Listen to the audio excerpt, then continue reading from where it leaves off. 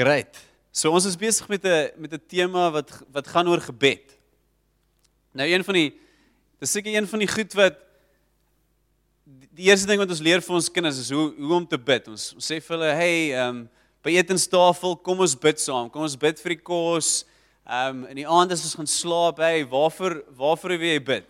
So baie keer het ons min of meer 'n verstaan van wat gebed is, maar ons weet nie noodwendig altyd die krag agter dit nie. Ek weet meeste van julle wat hier sit, op 'n stadium in jou lewe het jy die krag van gebed verstaan. Maar as jy terugkyk na dit, dan is dit so asof dit een keer gebeur, maar dit noodwendig weer gebeur het. Daar was nie noodwendig deurbraak in jou gebedslewe nie. Daar was iewers een keer, dalk 2 keer, miskien 5 keer, maar dis nie 'n konstante vloei in jou lewe dat daar deurbraak is in jou gebedslewe nie. So as ek vandag vir julle vra, wie van julle sal graag wil bid, jy wil vra vir iets en die Here moet dit vir jou gee? Wie wil dit hê? Dis soos daai wens wat alle wense waar maak. Ek wens dat die Here al my gebede beantwoord. Waarvan as ek vir julle sê dat dit die Here se hart is om jou gebede te beantwoord? Glo julle dit? Glo julle dat jy goed genoeg is dat die Here jou gebede kan beantwoord? So, Matteus 7 vers 9 tot 11 sê dit so mooi. Dit sê, watter mens onder julle sal vir sy seun 'n klip gee as hy 'n brood vra? Of 'n slang as hy 'n vis vra? As julle wat sleg is, dan weet wat om vir julle kinders goeie dinge te gee, hoeveel te meer sal julle Vader wat in die hemel is, goeie gawes gee aan die wat dit van hom vra. So, hierdie gedeelte het ons almal gehoor. Maar dit is so spesifiek. Dit sê, God sê, of Jesus praat met sy disippels, dis deel van die bergpredikasie, en hy sê, wanneer die vooraf gedeelte is, wanneer jy vra, gaan jy ook ontvang. Wanneer jy klop, gaan die deure oopmaak. En dan sê hy, wie van julle wat goeie paas is, julle weet dit, julle weet hoe dit werk. Jou kind kom na jou toe, hy vra vir 'n brood, jy gaan nie vir hom 'n klip gee nie. Jou kind kom na jou toe en hy vra vir 'n vis, jy gaan nie vir hom 'n slang gee nie. En hoeveel te meer die pa wat goed is, die een wat die pa bo alle paas is, die Vader van alles, hoeveel te meer sal hy goeie gawes gee vir, wat sê dit daar op die einde? Aan die wat dit van hom vra. So hier's die uitdaging. Baie van ons het 'n gebedslewe en ons gebedslewe is om by God te wees. It's amazing. Dis wat dit moet wees. Ons eerste behoefte en begeerte in gebed is nie vir die blessing nie, maar is vir die blesser. Die een wat kan seën. Dit help nie ons kry 'n Ferrari en ons kry die beste eiendom en ons kry die deurbraak in ons besigheid, maar ons voel ver van die een waar lewe uitkom. Dit so ons hart en ons het hierdie begeerte en dis 'n wonderlike teaching in die kerk. Is dat, hey Here, ons wil naby wees, ons wil by U wees, ons wil met U wees. Here, ons wil U teenwoordigheid voel. Vanoggend was weer net een van daai geleenthede. Die Here is naby, hy is hier so, hy's tasbaar. En dis wonderlik. Maar wat van as God se hart is om selfs verder te gaan? Dat sy hart is dat ons by hom is, maar ook dat hy vir ons goed wil doen. En dat hy vir ons goed wil gee. Hy wil vir ons goed gee. En hy wil vir ons gee dit wat ons vra. En ek dink dat op 'n stadium sal sê in die afgelope 20 jaar in die kerk het hierdie vals doktrine ingekom waar dit gaan net oor om by Jesus te wees. Ek moenie my verkeerd verstaan, dis my prioriteit, dis wie ek is. Dis vir ek wil net by Jesus wees. Ek gee nie om oor die ander goed nie. Maar daar's 'n valsheid in daai approach. Want God wil hê dat ons by hom is, maar ook hy wil hê dat ons goed van hom vra, want op die einde moet ons 'n blessing kan wees vir die mense om ons. So ek wil hê ons moet groepies maak van 3 of 4 of 5, mingle lekker in hierdie kerk. So dit ding wat die reël is, jy moet met iemand agter jou ook ontmoet. So jy mag nie met mense in dieselfde ry as jy ontmoet nie. En dan wil ek hê ons moet deur al hierdie verse lees. Dis baie eenvoudig. So kry sommer dalk 1 of 2 mense, jy kry 2 skrifte per groepie en dan lees jy letterlik net daai vers en dan bespreek julle en vra wat is dit wat die Here sê hierso? As jy nie 'n Bybel het nie, hier voor is 'n Bybel. Dis 'n revolusionêre ding wat ons doen in die kerk. Ons bring ons Bybels kerk toe.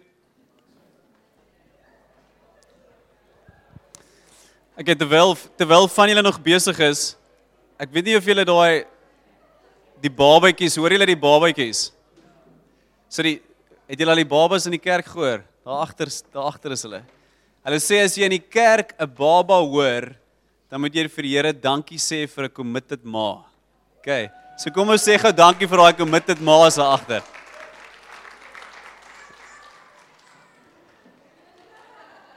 Sê hulle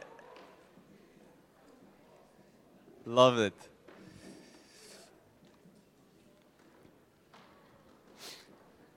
So wat sê dit?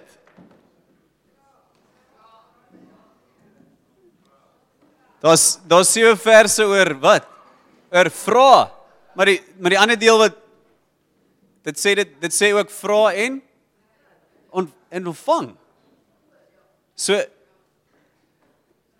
daar's 'n uitdaging en hierdie is ek dink waar die Here my hart nogals kom aanraak het net in die oploop tot hierdie preek en dalk miskien ek gaan vandag en ek baie praat oor die vra en ontvang en volgende week sal ons aangaan deur te kyk net na maar wat wil die Here hê want ook Jakobus 4 vers 2 praat daarvan dat ons verkeerd kan vra.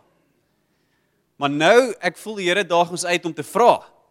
Want dit sê dis baie eenvoudig. Die oomblik as jy vra dan kan jy ontvang. As jy nie vra nie dan kan jy nie ontvang nie.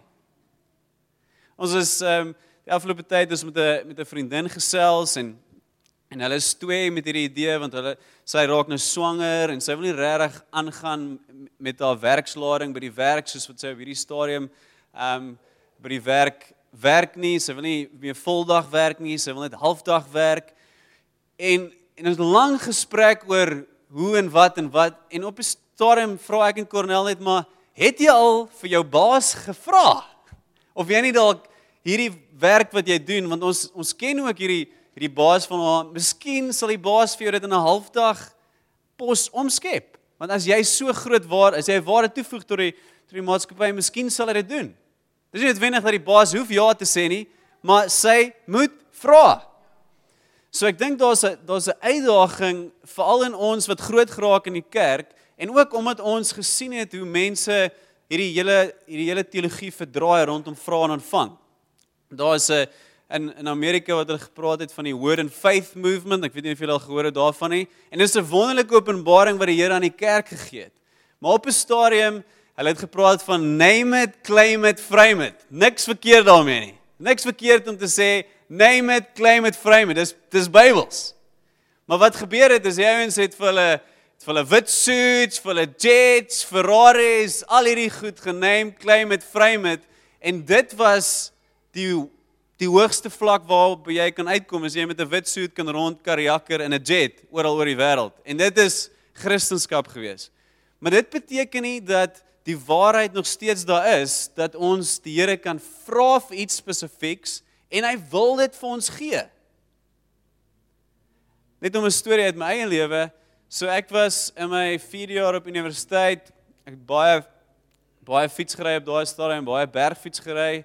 En as 'n mens bergfiets ry, dan moet jy ook 'n bietjie uur op die pad sit, want is bergfietsry is baie op en af, maar as jy uur op die pad sit op 'n gewone teerpad, dan kan 'n mens jy kry daai kilos in jou bene wat daai aanhoudende kilos in jou bene wat baie goed is vir stamina. En ek gaan ry toe saam met 'n paar van my vriende, ek's op my bergfiets met dikker wiele en ek kan redelik by hulle bly want ek is fiks op daai stadium en die einde van die dag kom ek by die koshuis en ek sê net hierdie eenvoudige gebed. Ek sê Here, ek gaan nie met 'n padfiets sendingwerk gaan doen nie. Maar Here, ek is die kind en ek vra vir U dat U vir my 'n padfiets gee. Net so eenvoudige gebed as 'n student. Daai volgende week, ek het die Woensdag gebid, die volgende week Maandag, stap 'n ou in die koshuis in. Hy bel my eers en sê hy almal ek het 'n persent vir jou. Hy stap in die koshuis in met op daai stadium 'n R12,000 se fiets wat baie was. En hy sê almal die Here het verlede week vir my gesê ek moet hierdie vir jou gee. So, hoe werk dit? Dis eenvoudig, dit wat ons gelees het. Dit wat jy vra, kan jy ontvang. Daar's 'n ou wat en julle sal min of meer hierdie gesprekke julle sal betrokke gewees het in die gesprekke waar mense soortgelyke opmerkings gemaak het. Maar dis 'n dokter Harry Emerson Fosdick. Hy was 'n teenstander van die fundamentalistiese beweging in Amerika op 'n stadium en hy sê die volgende: There's some who still think of prayer in terms of a childish supplication to a divine Santa Claus. Childishness in prayer is chiefly evidenced in an overweening desire to beg things from God. Nou wat hy sê is, hy verwys na mense wat net vra en smeek en by die Here iets wil hê. En hy sê, hoe kinderlik kan jy wees? Hoe kinderagtig kan jy wees? So aan die een kant is daar 'n waarheid wat hy aanspreek, is dat ons baie selfsugtig baie keer bid, maar aan die ander kant is dit ook glad nie wat die Bybel leer. Die Bybel sê juis, jy moet soos 'n kind na God toe kom en juis, jy kan enigiets van hom vra. So, hoekom moet ons vra in gebed? Want dis waaroor vandag gaan. Hoekom moet ons vra in gebed? Die eerste punt is, sodat ons kan kry wat ons wil hê.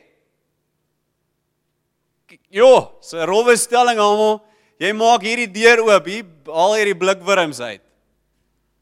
Kan jy hierdie goeters leer vir mense? Hulle kan vra sodat hulle kan kry wat hulle wil hê. Dis wat die Bybel sê.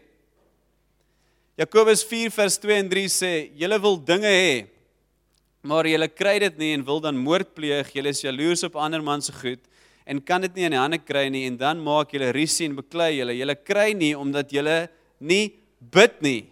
Die Engels sê, omdat julle nie vra nie. As julle bid, as julle vra, ontvang julle nie, omdat julle verkeerd bid. Julle wil net julle selfsugtige begeertes bevredig. So wat Jakobus verwys na, hy verwys na die wêreldse model van hoe om goed te kry. Jy skiem. Jy wil meer geld hê, nou knaai vir hierdie ou, of nee, ek moet beter as hierdie kompetisie doen, of ek moet daar doen. Maar die Bybelse model van om goed te kry, met dan nou weer 'n voorsiening vir dit waarvoor die Here ons voor geroep het, is om te vra in gebed. Ja, harde werk, dis nie wat ek sê nie harde werk is uitgesluit nie. Maar waar begin ons? Waar begin ons? So gebed en vra in gebed is nodig sodat ons kan kry dit wat ons wil hê. As julle die volheid van hierdie teaching wil hoor, moet julle volgende week terugkom. Dis maar die manier hoe ek julle trek om volgende week by die kerk weer uit te kom. Die tweede deel is sodat ons blydskap volkome kan wees. Johannes 16 vers 24. Tot nou toe het julle nog nie in my naam gebid nie. Bid en julle sal ontvang, sodat julle blydskap volkome kan wees. Niemand wat al ooit 'n gebed verhoor, wat God 'n gebed verhoor het, was al ooit kwaad gewees, en hy was, jy kan nie glo God het hierdie gebed verhoor van my nie, ek is so teleurgesteld. Niemand sê dit ooit nie. So wanneer ons bid, en ons vra spesifiek, en ons ontvang, dan is dit 'n geleentheid vir ons om in die volkome vreugde wat God vir ons het, in te stap. En bring 'n nors Christen of 'n vreugdevolle Christen meer eerlikheid aan God? 'n vreugdevolle. So ons kan in die volheid van God se vreugde instap as ons vra en ontvang. Die derde punt, sodat ons ontslae kan raak van wat ons nie wil hê nie. So baie keer moet jy vra om ontslae te raak van dit wat jy ontvang het sonder om daarvoor te vra. Niemand vra vir stres nie, niemand vra vir angstigheid nie, niemand vra vir vrees nie, maar op 'n manier iewers het jy 'n deur oopgemaak of jy is jou persoonlikheid neig na daai kant toe en jy ontvang iets waarvoor jy nie gevra het nie. Dis hoe die duiwel werk. Hy gee vir jou iets wat jy glad nie voor gevra het nie. So Filippense 4 vers 6 en 7 sê, moet oor niks besorg wees nie, maar maak in alles julle begeertes deur gebed, met ander woorde om te vra en smeking met danksegging aan God bekend. En die vrede van God wat alle verstand te bowe gaan, sal oor julle harte en gedagtes die wag hou in Christus Jesus. Met ander woorde, jy sê, hey, ek het iets ontvang, hierdie persent van die duiwel af. Here, ek gee dit vir u, maar ek ontvang ook dit wat u vir my het, die vrede en die vreugde. Daar's 'n mooi lied, die mooi ou gesang wat ons al baie gesing het, ding is in die Afrikaans is die Halleluja 444, die van julle wat daai boekie nog onthou. En in Engels sê dit, what a friend we have in Jesus, all our sins and griefs to bear. What a privilege to carry everything to God in prayer. Hoe mooi is dit? Dis 'n voorreg. Oh, what peace we often forfeit of what needless pain we bear, all because we do not carry everything to God in prayer. So ons ontvang al hierdie presente wat ons nie voor gevra het nie, want ons bring nie dit na God toe in gebed nie. En ons vra nie vir die vreugde en die vrede nie. Punt nommer 4 is, hoekom moet ons vra in gebed? Sodat skeptici, met ander woorde mense wat nie vir God ken nie, wat nie vir God erken as die Here nie, sodat hulle God kan erken as die Here. 1 Konings 18 vers 36 vers 37, so is Elia, hy daag die Baal profete uit, hy sê, ouens, ek het 'n sleutel in my geloofslewe, my sleutel is dat ek vra goed van God en hy bewys homself. En ek dink dis 'n plek waar ons almal wil uitkom. Hey ouens, weet julle wat? Ek weet nie hoe om by hierdie situasie uit te kom. Hierdie is onmoontlik in wêreldse terme, maar ek het 'n God, wanneer ek vra, dan hoor hy my en hy gee dit vir my. Dis wat Elia doen. Hy is so vertroud met hierdie idee van gebed, dat hy bereid is om sy lewe op die spel te sit. En hy daag die Baal profete uit en hy sê, ouens, maak julle offer in julle altaar daarop, en ek sal hierdie kan doen, en dan kyk ons wie se God hoor, want 'n teken van God wat lewendig is dat hy ons gebede hoor.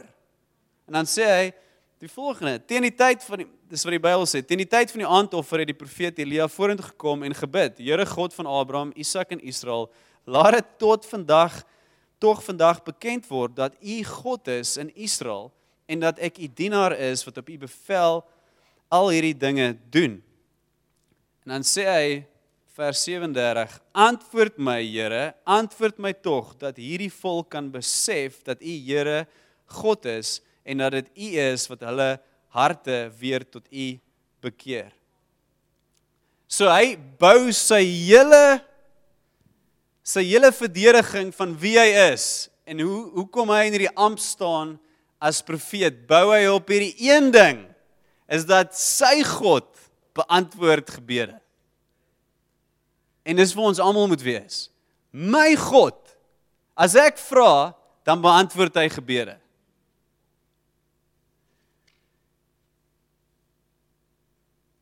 En dan, nommer 5,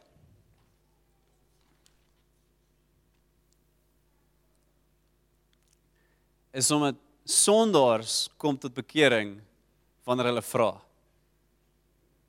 En hier is dalk ook 'n les vir ons wat al lankal Christene is. As mense wat ver is van God, die ou kan nou net die afskuwelikste sonde hier buite kan die kerk gedoen het. Hy kon vir God gelaster het. Hy kon moord gepleeg het en hy kan nie instap. Hy kan 'n ervaring hê van God se goedheid en hy kan 'n eenvoudige vraag aan God stel. Hy kan sê, God,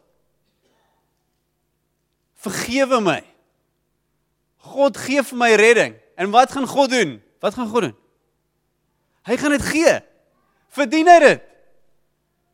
Nee.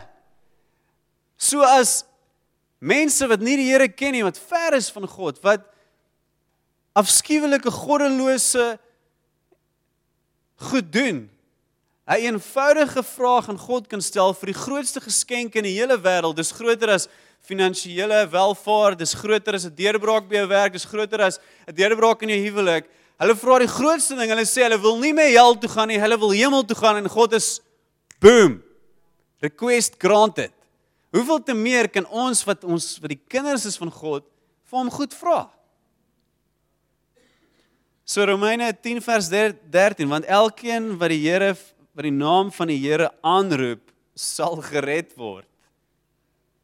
Dan word elkeen wat van hom vra, redding. Hy sal hulle hoor. Mense hoef nie te bid, Here, as dit nou U wil is, red my nie. Here, as dit U wil is, vergewe my sondes nie. Dit is sy wil. En een of ander rede, mense wat tot bekering kom, hulle verstaan dit. Want hulle ervaar sy goedheid. Daar's 'n openbaring van wie hy is as 'n vader, 'n liefdevolle pa. En dan skielik draai hulle hart en dan sê hulle, Here, red my! En die Here maak hulle vry. Lukas 23 vertel die storie van die man, die misdadiger langs Jesus aan die kruis. Wat doen hy? Hy sê, Here, wees my begenadig.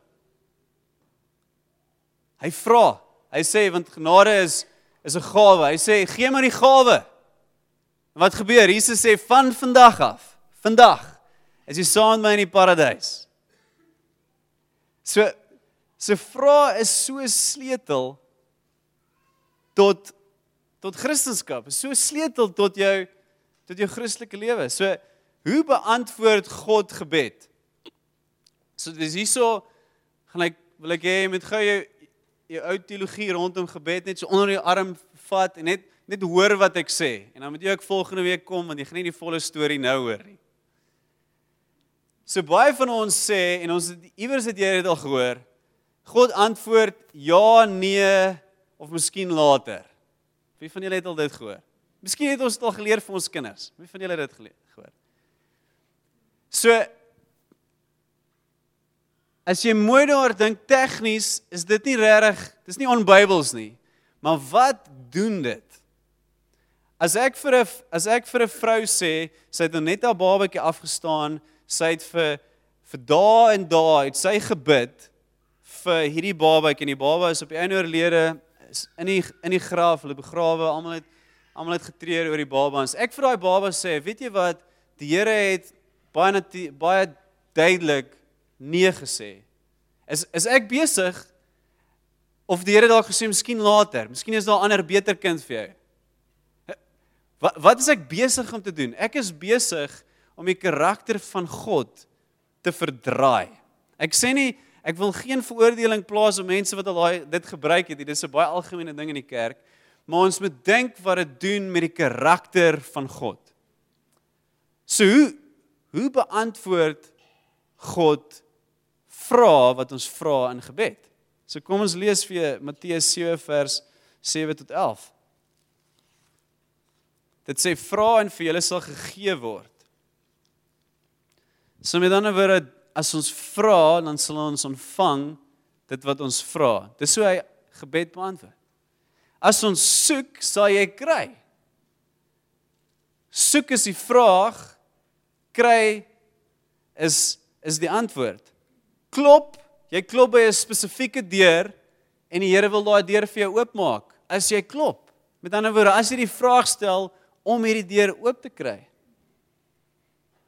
Want elkeen wat vra, ontvang, en elkeen wat soek, kry, en vir elkeen wat klop, sal oopgemaak word. En dan is dit so asof Jesus net hierdie punt wil sterker indryf in ons harte, en hy sê, watter mens onder julle sal vir sy seun 'n klip gee as hy 'n brood vra, of 'n slang as hy 'n vis vra? As julle wat sleg is, dan weet om vir julle kinders goeie dinge te gee, hoeveel te meer sal julle Vader wat in die hemel is, goeie gawes gee aan die wat dit van hom vra. So, wat sê Jesus? Hy sê, hey Luke, as jy by hierdie deur klop, dan wil ek hierdie deur vir jou oopmaak. Dis hoe ek antwoord. Ek sê ja op jou behoefte, maar so baie keer, ons klop by jy klop een keer by hierdie deur. Jy weet die Here het vir jou talent gegee, miskien in hierdie besigheidsrigting, en jy klop een keer aan die deur, en jy is so smeek by die Here, miskien het jy een dag sommer uitgesit, en jy vas, en jy klop een keer by die deur, en dan gaan die deur nie oop nie, en nou sê ons, nee, die Here sê, weet jy wat, die Here sê nee, of miskien later. Ek dink ons moet wegbly van eenvoudige antwoorde vir komplekse goed gee. Nee, al wat die Here sê, hy het nog net nie geantwoord nie. So en as jy daai skrif vat en jy gaan kyk na die voorwaarde hiervan, dit sê, dis 'n goeie gawe, is aan die ander kant van daai deur is dit 'n goeie gawe. As jy weet dis 'n goeie gawe, en dis spesifiek waar ons volgende week gaan praat, want Jakobus 4 praat van, ons kan verkeerd vra, so hoe kan ons verkeerd vra? Hoe gaan ons die verkeerde vrae uitskuif uit ons gebedslewe, sodat ons die regte vrae kan vra, want die regte vrae wil God beantwoord. Of jy bid vir deurbraak in jou huwelik, nee, die Here wil dit nie gee nie. Nee, jy moet aanhou. En jy moet vertrou dat die Here goed is. Okay, so, vir nou wil ek 2 goed by julle vasmaak. En dan volgende week gaan ons spesifiek kyk na, hoe gaan ons reg vra? Want daar is 'n regte manier van vra. Die eerste een is, een van die 2 grootste foute wat ons maak in ons gebedslewe is, ons dink ons mag nie vra nie. Jy kan vir enigiets vra. Dis nie verkeerd om vir 'n Ferrari te vra nie. Hoekom nie? Dis nie verkeerd nie. Die ou wat sy loon kry van die Ferrari fabriek in Italië is baie dankbaar dat daar mense is wat Ferraris kan koop. As jy daai familie is jy dankbaar, dis jou brood en jou botter. Daar's niks ongoddelik om Ferraris te bou nie. Maar een of ander rede het ons hierdie idee in Christendom, wow, nee, net nie 'n Ferrari nie, miskien 'n Toyota, Hilux. Daar's niks verkeerd daarmee nie, jy mag dit vra. Ek sê nie die Here gaan dit vir jou gee nie. Die eerste ding wat ons moet vasmaak is dat jy mag enigiets vra. So net om vir julle 'n voorbeeld te gee, by ons Pastor Summit is daar 2 van ons pastoor se vrou wat deel oor hoe om kinders groot te maak en hulle vertel toe 'n storie wat gebeur het in hulle huis, want hulle moedig hulle seentjie aan om te vra vir die onmoontlike. So die juffrou het gedink hy is redelik slim in wiskunde en sy skryf vir hom vir die wiskunde olimpiade van die Wes-Kaap in. Die pa sê hy het nog gedink, nee, hierdie is om net 'n geldmaak storie want dit kos nogals om te gaan na hierdie Wes-Kaap se wiskunde olimpiade toe. En hulle vra toe vir hom, waarvoor wil jy bid? Hy sê nee, hy wil bid dat hy eerste kom by die wiskunde olimpiade. En hulle sê, wow! Hulle weet, dit gaan nie oor die eerste kom nie, hulle weet net, hy weet, daar's 'n trofee wat jy kry. Gaan oor niks anders, hy wil die trofee hê.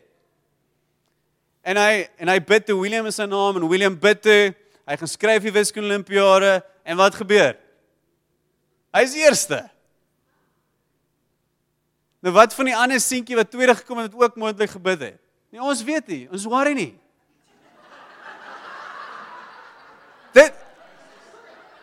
Daai is 'n simpel vraag.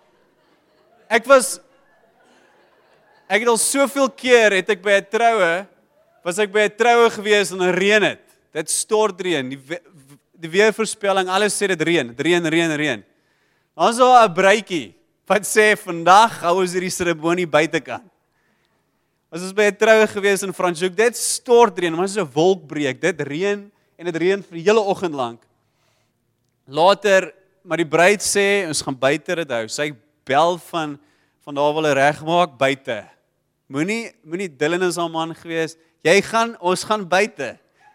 En later, ek sê vir die ouens, ons gaan almal nat reën. Die manne staan na, die bruidegom staan, hy sê nie wragtig, ons gaan net alles nou invat. So ons vat toe alles in. 5 minute voor sy opdaag. Mooi son, oop, alles. En nou hou ons dit son, daar was nie mikrofone nie, ek moes skree vir die mense, want die klanktoerusting kon nie vinnig genoeg uitgedra geword het na buite nie. So nou hiersoos wat baie mense vra, Jesus, so, hoe kan sy dit gevra het? Hoe kan sy, wat van die boere, wat wil reën hê? Maar, dis nie waartoe ons moet gaan nie, die Here, dis so asof ons dink die Here weet nie. Nee, ek mag nie vra dat ek die wiskunde olimpiade wen nie, want daar's nou iemand anders wat tweede gekom het. Dis asof die Here nie weet in sy wysheid hoe om daai ding uit te figure nie. Ons moet wegkom om vir die Here te sê wat hy mag doen en wat hy nie mag doen nie. Hy kan dit doen. En as julle al kinders gehad het, ons kinders bid wilde gebeure. As my kinders wil bid en sê, hey Here, ons soek 'n nuwe president. Ek sal sê, ja, amen. Hulle het geloof daarvoor. Nou wat van ons huidige president? Hoe gaan dit werk? Hey, hoe werk dit? Nee, ander party sal nooit aan hoof kom van Suid-Afrika nie. Dis hoe ons, wat is dit? Dis ongeloof. En ons kweek ongeloof in ons kinders en ons kweek ongeloof in almal met wie ons omgaan. Ons sê nee, die Here kan hierdie gebed voor, maar hy kan nie daai gebed voor nie. So vir nou, moenie dink aan die voorwaardes van gebed nie. Moenie dink aan waar dit is om verkeerd te vra nie. Die grootste fout wat jy kan maak is nie om verkeerd te bid nie. Die grootste fout wat jy kan maak is om nie te vra nie. En jy mag vra. 'n Ander voorbeeld is waar Abraham Sodom en Gomorra, God wil Sodom en Gomorra uitwis. Abraham sê, Here, as daar 50 mense is, wat daarvan? Wat doen hy? Hy is besig om met die God van die heelal te stry en hy sê, Here, kan ons nie beter terme negotiate hier nie? Moses doen dieselfde. God wil die Israeliete verwoes toe hy afkom na die 10 gebooie ontvang het en na sy goue kalf. God wil die Israeliete verwoes en Moses is nie, Here, asseblief nie, want hy vra vir vergifnis en die Here sê ja. Hesekia, hy wil 15 jaar of hy langer lewe, want hy het die woord gekry het en nou gaan doodgaan. 15 jaar kry hy langer. Hoekom? Want hy het gevra. As hy nie gevra het nie, dan het hy net daar doodgaan. Grootste voorbeeld vir my is Jesus. Jesus, hy's in die tuin van Getsemane. Hy het die opdrag gekry, hy was in die troonkamer, hy hoor God so duidelik soos niemand ooit al sy vrou gehoor het, of sy man gehoor het, of enige ander persoon gehoor het nie. Hy weet presies wat hy moet kom doen, hy weet presies waantoe hy op pad is, en in die tuin van Getsemane vra hy hierdie vraag, en hy sê, Here, as dit U wil is, vat hierdie lydingsbeker van my af. Hoekom? Want hy verstaan, die voorreg van 'n seun is om te vra. As jou kinders nie die vrymoedigheid het om vir jou te vra oor die kleinste klomp detail, of al die sweets daar in die kas, of oor hierdie ding, of om na daai toer te gaan, of hierdie ding, dan is daar nie verhouding tussen jou en jou kinders nie. Hulle moet daai vrymoedigheid hê. En God wat 'n goeie pa is, hy kweek daai omgewing waar jy kan met enigiets na hom toe kom. Dit is die voorreg van 'n kind om vir enigiets te vra. Party van julle hierso moet vra vir oorseese vakansies, want jy so lank het jy nog nooit 'n vakansie, jy het nog nooit 'n vakansie gehad nie, en die Here sê jy het nog net nooit gevra nie. Dis hoekom jy nie gekry het nie. Party van julle moet net meer spesifiek vra vir, hey, ek dra die hele tyd 'n bril en dit is baie frustrerend, jy moet vra dat jou bril, jou oë genees word. Want jy mag. So, moet nie ophou vra nie. Onthou volgende week gaan ons tackle nog van die ander kant af. En dan die tweede een is, moenie sê God wil nie my gebede verhoor nie. Moet dit nie sê nie. Want dit is nie waar nie. Dit is 'n leuen. Ek ken baie mense in my eie lewe, ek het al baie gebede gebid, en ek weet die God het nie noodwendig deurgekom op die manier wat ek wil hê hy moes deurkom nie. Daar's sekere goed wat ek nog steeds voor bid, en nog steeds vir vra, en wat ek nog nie die antwoord gekry nie, maar ek gaan nie God se karakter aanval oor my oënskynlike ervaring van 'n nee nie. Want dit is nie 'n nee nie. Ek kan nie sê dis 'n nee nie. Al wat ek kan sê, God is goed, en hy is 'n pa, en hy wil. Amen. Okay, kom ons staan, as die worship span kan opkom.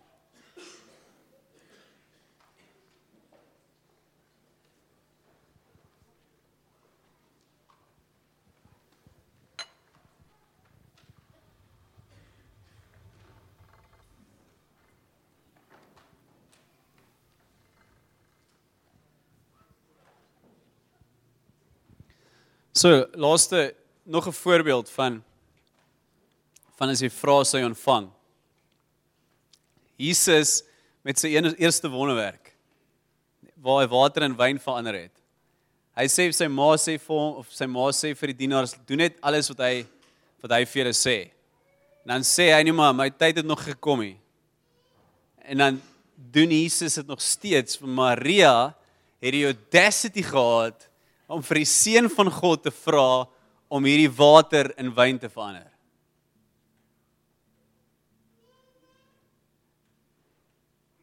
So as jy vandag hier staan en jy voel jy mag nie vra nie. Jy is nog jou hele lewe lank gesê jy mag nie vra nie, want jy het in so 'n huis groot geraak. Jy het nie eens gedare om vir jou pa iets te vra nie. Dan moet jy daai ding vandag vir die Here gee, sodat die Here dit kan herstel en dat hy jou hart kan genees, sodat jy op die plek van seenskap, dogterskap kan uitkom, sodat jy kan vra. So dis 'n een groep mense. Die ander groep mense is, jy het al baie gevra. Maar in jou kop het geen van daai gebede waar geraak nie. En daar's twee redes vir dit. Die een is, jy het verkeerd gevra, en ons moet eerlik ook kan wees met onsself. Nie almal, ons gaan nie altyd reg vra nie, daar is so iets soos verkeerd vra. As daar's 'n rede, iets wat jy kan verander, wat hierdie vraag, of hierdie antwoord kan ontsluit, waar jy iets kan ontvang.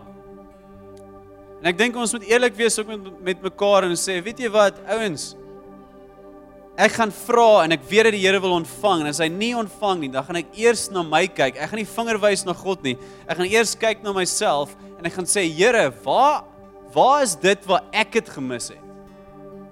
Want so baie in die kerk is daar's aanstoot. Mense kan nie eers die Here vertrou met 'n tiende nie. Hulle kan nie eers die Here vertrou met hulle finansies of hulle huwelike of met enige klein detail in hulle lewe nie, want hulle het iewers gebid en die Here het nie deurgekom nie.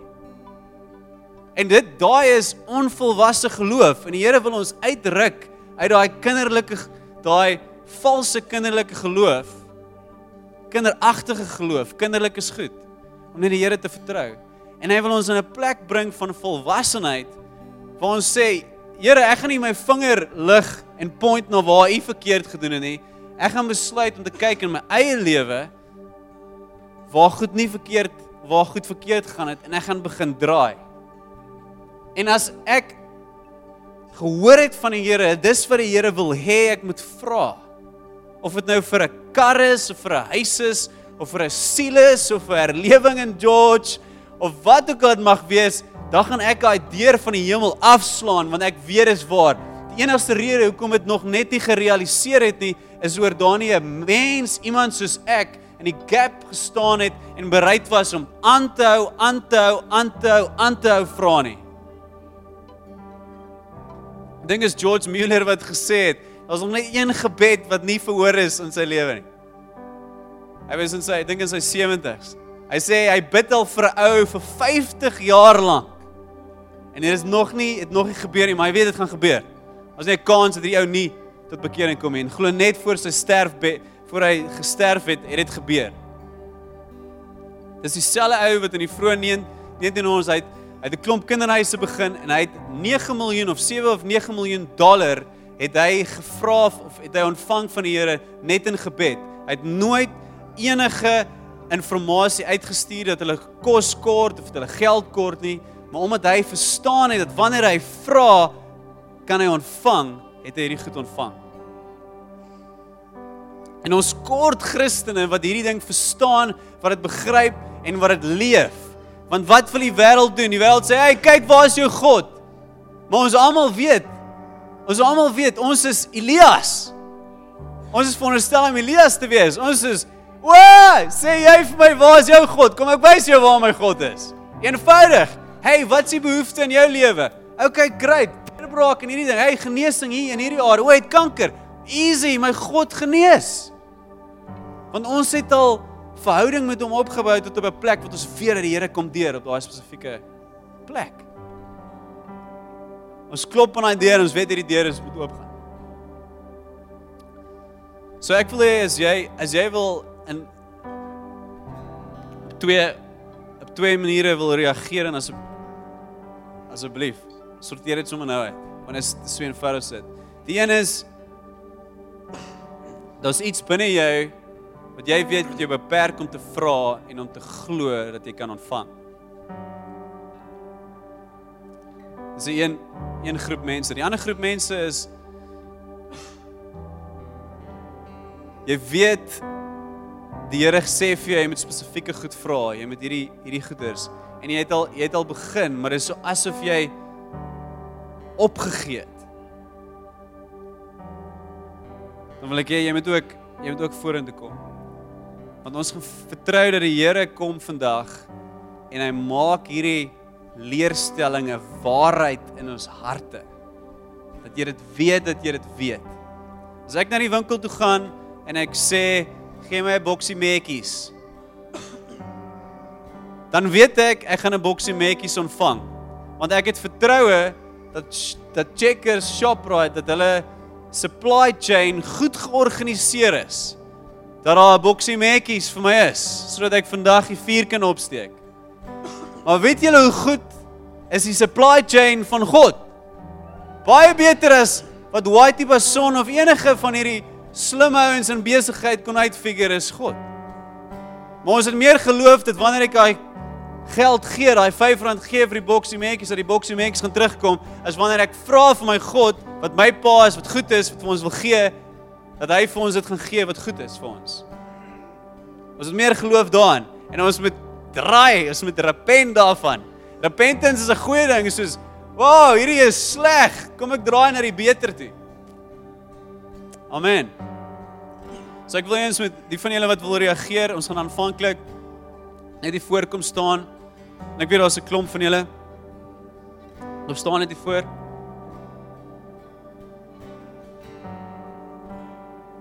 Kom julle wil leer om beter te vra en beter te ontvang.